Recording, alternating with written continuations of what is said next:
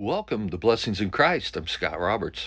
We are also the Church of Christ, preaching the gospel of our Lord and Savior Jesus Christ, of he that believeth and is baptized shall be saved. Our lesson today is a study of worship, part 2, by Scott Roberts.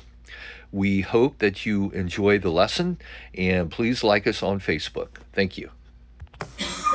What a friend we have in Jesus.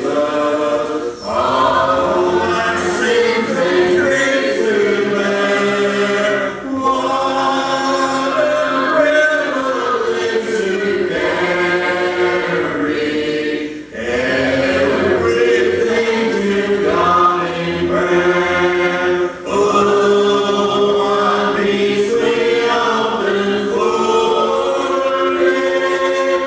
Oh, what needless pain we share. Oh, because we do not carry everything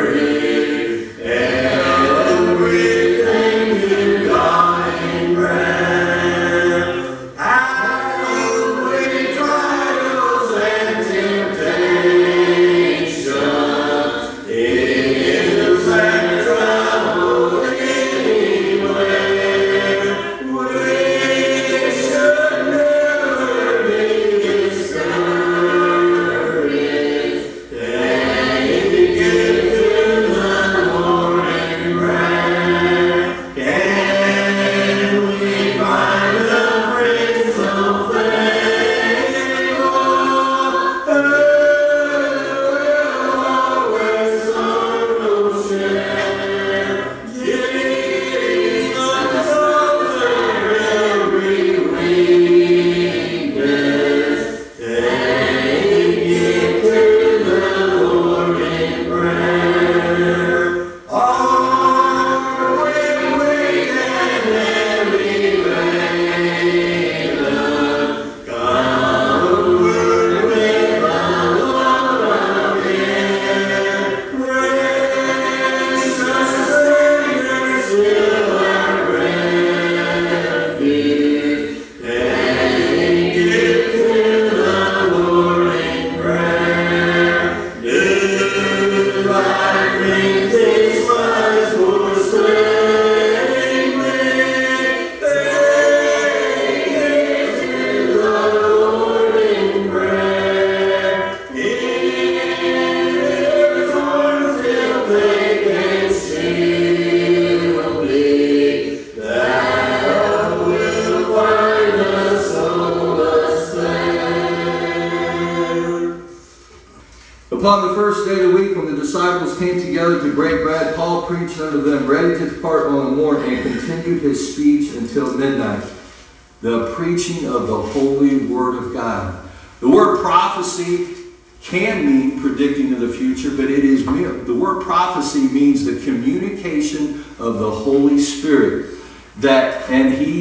The Holy Scriptures are read to us today. The Holy Spirit is just as much alive today as it was back in the time of the early church or in the Old Testament. He just speaks in a different way through the precious Word of God. And when we pick up those Holy Scriptures, it's just the same as if Jesus Christ was here today speaking to us directly. And we need to have what? Listen to this. Reverence. Reverence for the precious Word of God. And it's no, I don't think this or that was back at this time. And boy, you want to talk about the covering. You read this last paragraph I wrote here on your little pamphlet here, that many of these liberal churches today say, well, the covering was just the traditions and the customs of that time and went away. I want anyone to tell me what commandment that God has given us in the New Testament went away because the traditions or the customs of that time. The covering is of the headship. It is of the authority that God is over Christ. Christ is over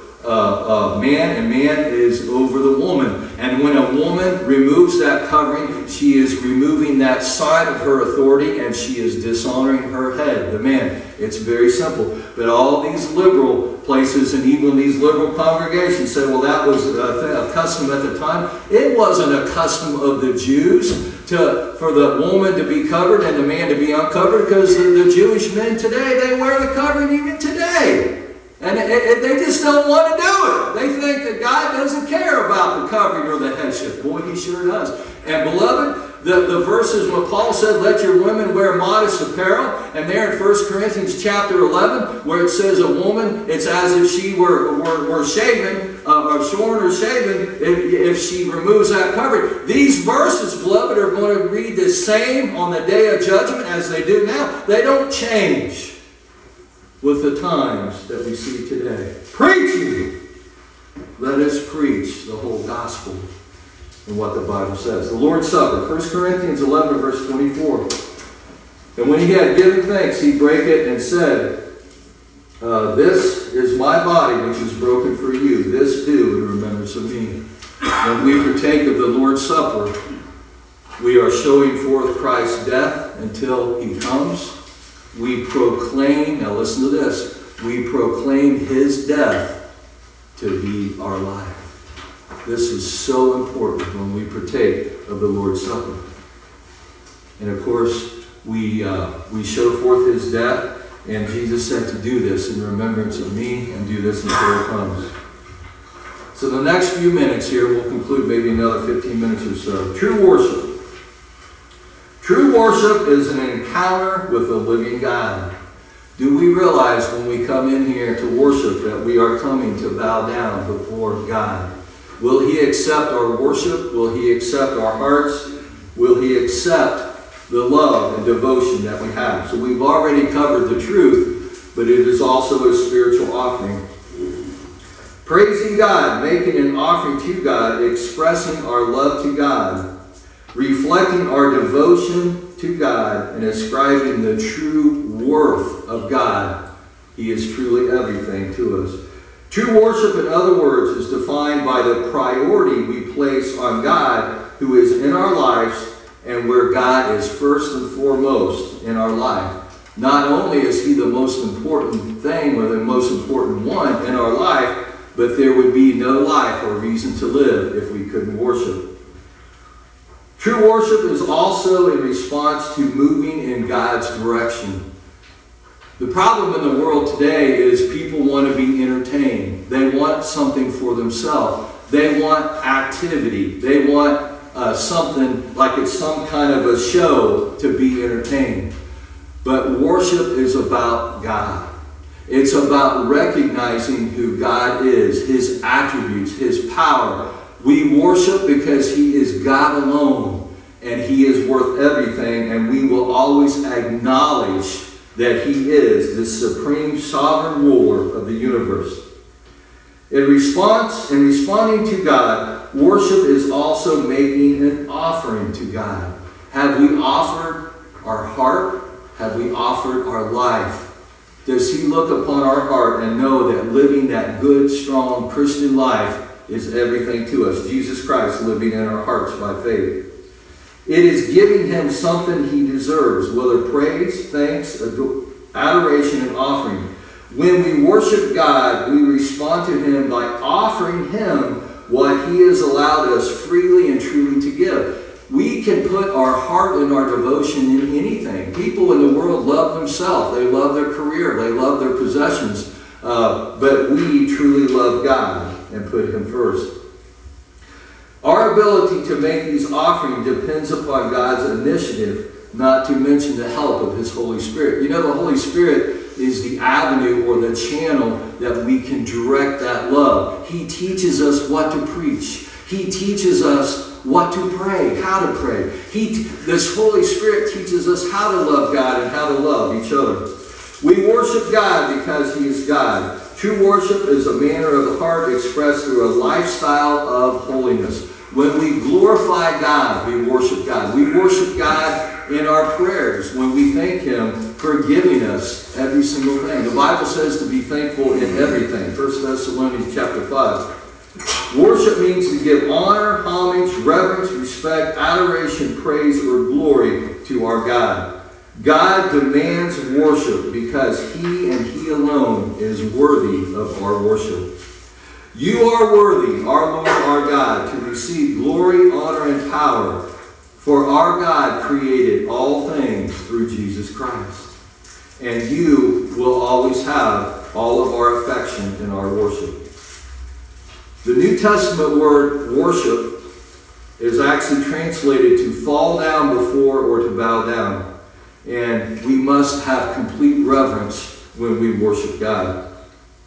So worship, once again, the reason I wanted to go over some of my notes I have on this, and everything I'm covering here is covered in that flyer, is so important because it truly shows all of our heart and all of our devotion that we will be judged on how we are worshiped. Let's not put ourselves first. Let's spend just a few minutes here, the next maybe 10 minutes or so. Let's look at the Lord's Supper. And we won't have time to look at all 5 parts of worship, but let's look at the Lord's Supper here. First of all, very familiar verses. Let's just go ahead and begin the last of our lesson here on the Lord's Supper. Turn, if you would, to Matthew 26 in verses 26 through 30. We are not only communing with Christ, but we are also communing with our brothers and sisters in Christ.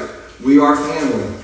We worship God together, and communion is a memorial, it is sacred, and it is remembering Jesus Christ. I believe we will remember Jesus Christ and his sacrifice for us for eternity.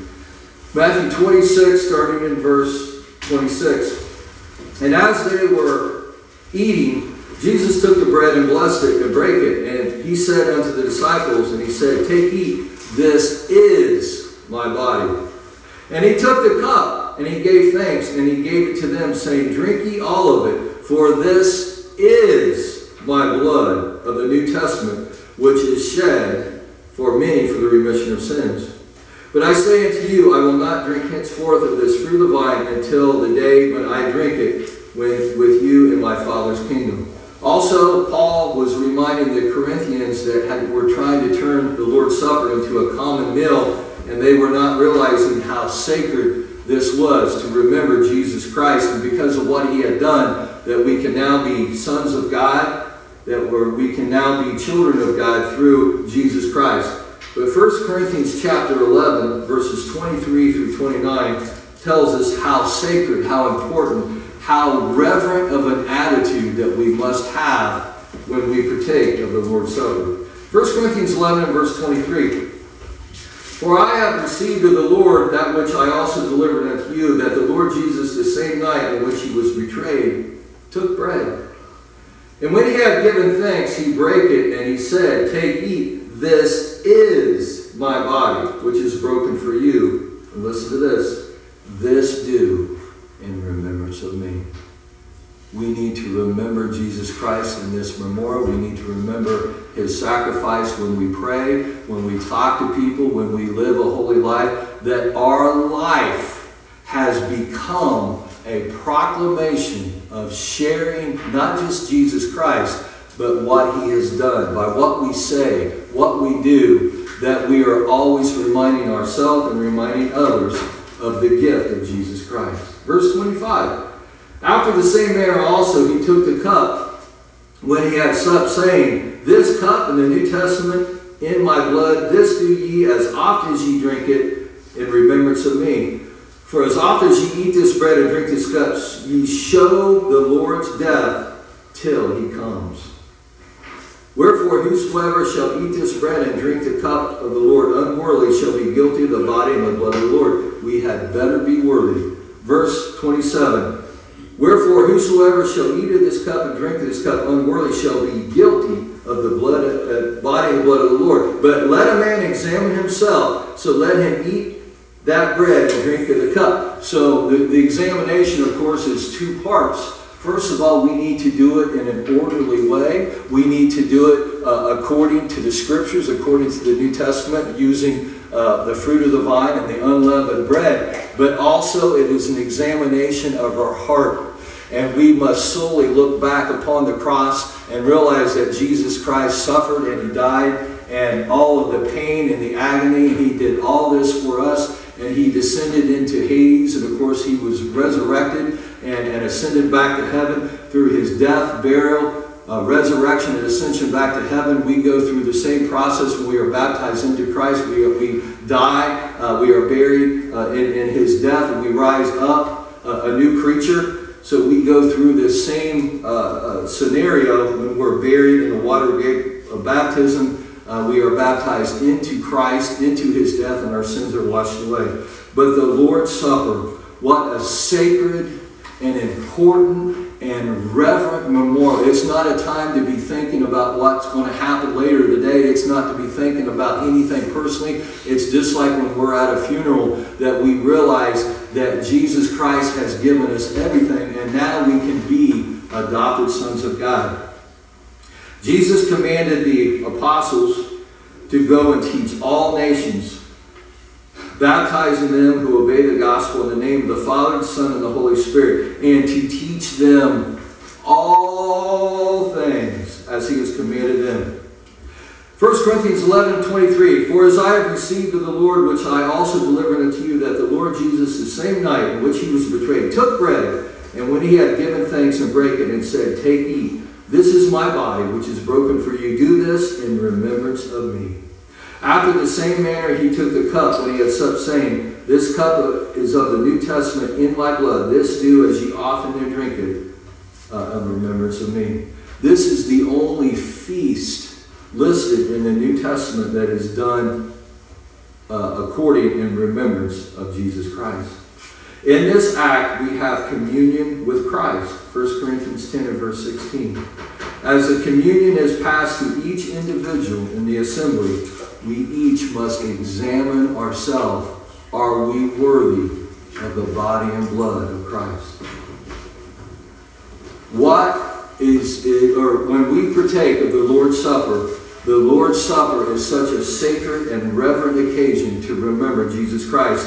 And this is part of our worship. When we partake of the Lord's Supper, we commemorate and celebrate his glorious condescension from heaven. He gave up the glory of heaven to come down here and he went from the Son of God to the Son of Man so that he could give us eternal life. We accept his grace, and he also gave us redemption. You know what redemption is? If I were a slave and there would be a price that would be on my head, I would be if you would be a really good slave and had a lot of jobs, a lot of abilities, you might be worth $500.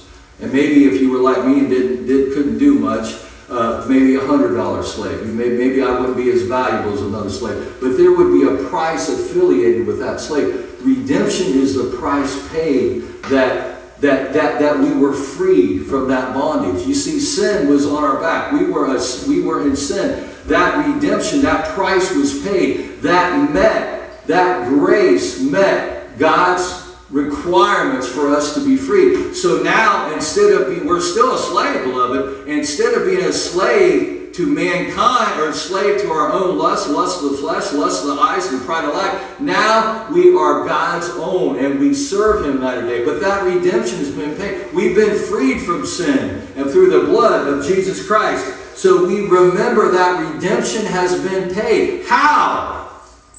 By the blood of Christ. We are saved by grace and not by works. Nothing that what we have done, but what he has done. You see, we have been paid for, so we are now his servants.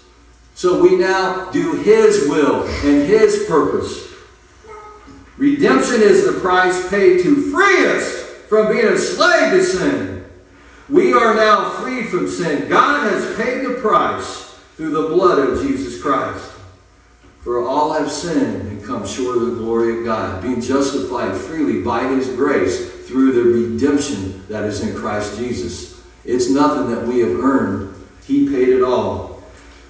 So because of this, we are now the children of God for eternity. You see there in Revelation chapter 7, it says they serve him day and night. There's never a time we're not serving God. There's never a time we're not glorifying God. There's never a time we're not worshiping God. So now, in the Lord's Supper, we declare his death to be our life. His death, remembering his death, is now our life and reason for living. Glorifying God and sharing the redemption of Jesus Christ, the glory of Jesus Christ. Share it with everyone. Let it be known. Let everyone know the hope that is within our hearts. We declare his life, or his death, to be our life. He died so we can live. So now we are proclaiming and sharing his death and sacrifice to others, that they can obey the gospel plan of salvation and be part of the same liberty and grace that we experience. Living for Jesus Christ, declaring his death, burial, resurrection, and ascension back to heaven, he is now our high priest, mediator, King of kings, the head of the church. We reign with Christ because we acknowledge Jesus Christ to be our king, our ruler, and our high priest. And he is also our mediator on the right-hand side of God, that our little prayers continuously go into the portals of heaven because of the Son of God is now a mediator to his Father. We are now a member of the Church of Christ. To live for Christ and to die is gain, is what Paul said.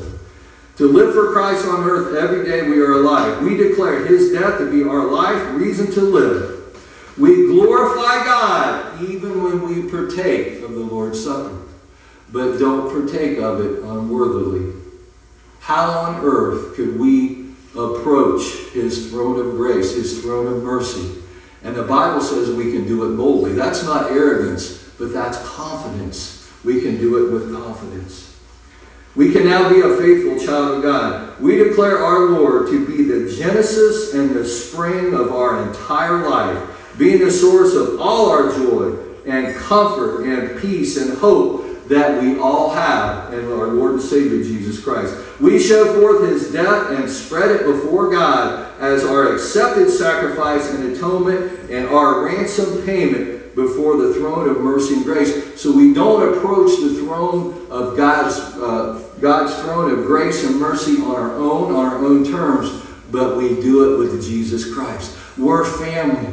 We're coming together. We pray together. We worship together. We are all in this together, and we remember Jesus Christ together. We have communion with our Lord. We remember his mercy and grace. This is our comfort and quickening of the indwelling of the Holy Spirit. The Holy Spirit draws us to God. He draws us to worship. He reminds us to remember the Holy Scripture, which are able to make man wise unto salvation. We glorify God, and we remember Christ together through this Holy Communion. By this very service that we are faithful children of God, by the gift and the perfect sacrifice of Jesus Christ, we are lifelong and eternal disciples, followers of Christ. And just as he rose to heaven, we also can be resurrected and be in heaven someday. The Lord's Supper and also worship. So we'll conclude our sermon there. You're welcome to read the little booklet. And I just went through some notes here, but I wanted to focus on today on how important the Lord's Supper was, the 5 acts of worship, and how we just sat down and thought, how can we improve our worship? We can't add anything to the New Testament on what the Bible instructs us on authorized worship. But you know what? We can prepare ourselves for worship. We can put aside all other thoughts when we come into this assembly. We can love God and love our brother and sister in Christ, because Jesus said if we do it unto one of those close to us, we've done it unto him. If we do it to another saint. We must love one another. We must encourage one another. And in increasing just one brother or sister in the church, we have increased his kingdom. But this is a sacred part of worship in our reverence to the Lord's Supper. And once again, we've declared his death to be our life. We sing and make melody in our heart, and it is a channeling of our emotions that he will look upon our hearts, and it will be a happy singing. It'll be a thankful singing. And we will just sing with all of our hearts that he will accept us into heaven if we will live according to his terms, a life of holiness as God's sanctified nation. The Bible says, come out from among them and be ye holy. We're not to live like the rest of the world. We're not to let all of the world's compromise and sin into the church or into our life. You are a holy people. You are special. And our worship is special. And what more important thing could we do than to come into the house of God and to bow down and to worship him with all of our heart. If you're in the audience and you have not started worshiping God yet, and you want to come to God and come before the throne and to his terms and start that journey of living a life of a Christian. You've heard the gospel preached. Jesus said, "He that believeth and is baptized shall be saved." In Acts 22 and verse 16, we're told that now, why tarriest thou? Arise and be baptized, washing away thy sins, calling upon the name of the Lord. Once you come forward and repenting of sins, making that confession, yes, I believe Jesus Christ is the Son of God, be baptized in that water grave of baptism, be baptized into Christ, into his death.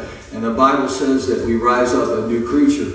You're still the same person, but now you have the Holy Spirit of God living within you. We don't live for sin. We don't live for self. Now we live for Jesus Christ.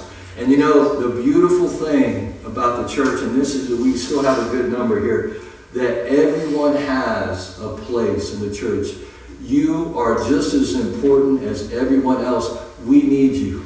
We just lost Sister Johnson, and boy, we sure miss her. You know, the church isn't the same when we lose just one precious soul.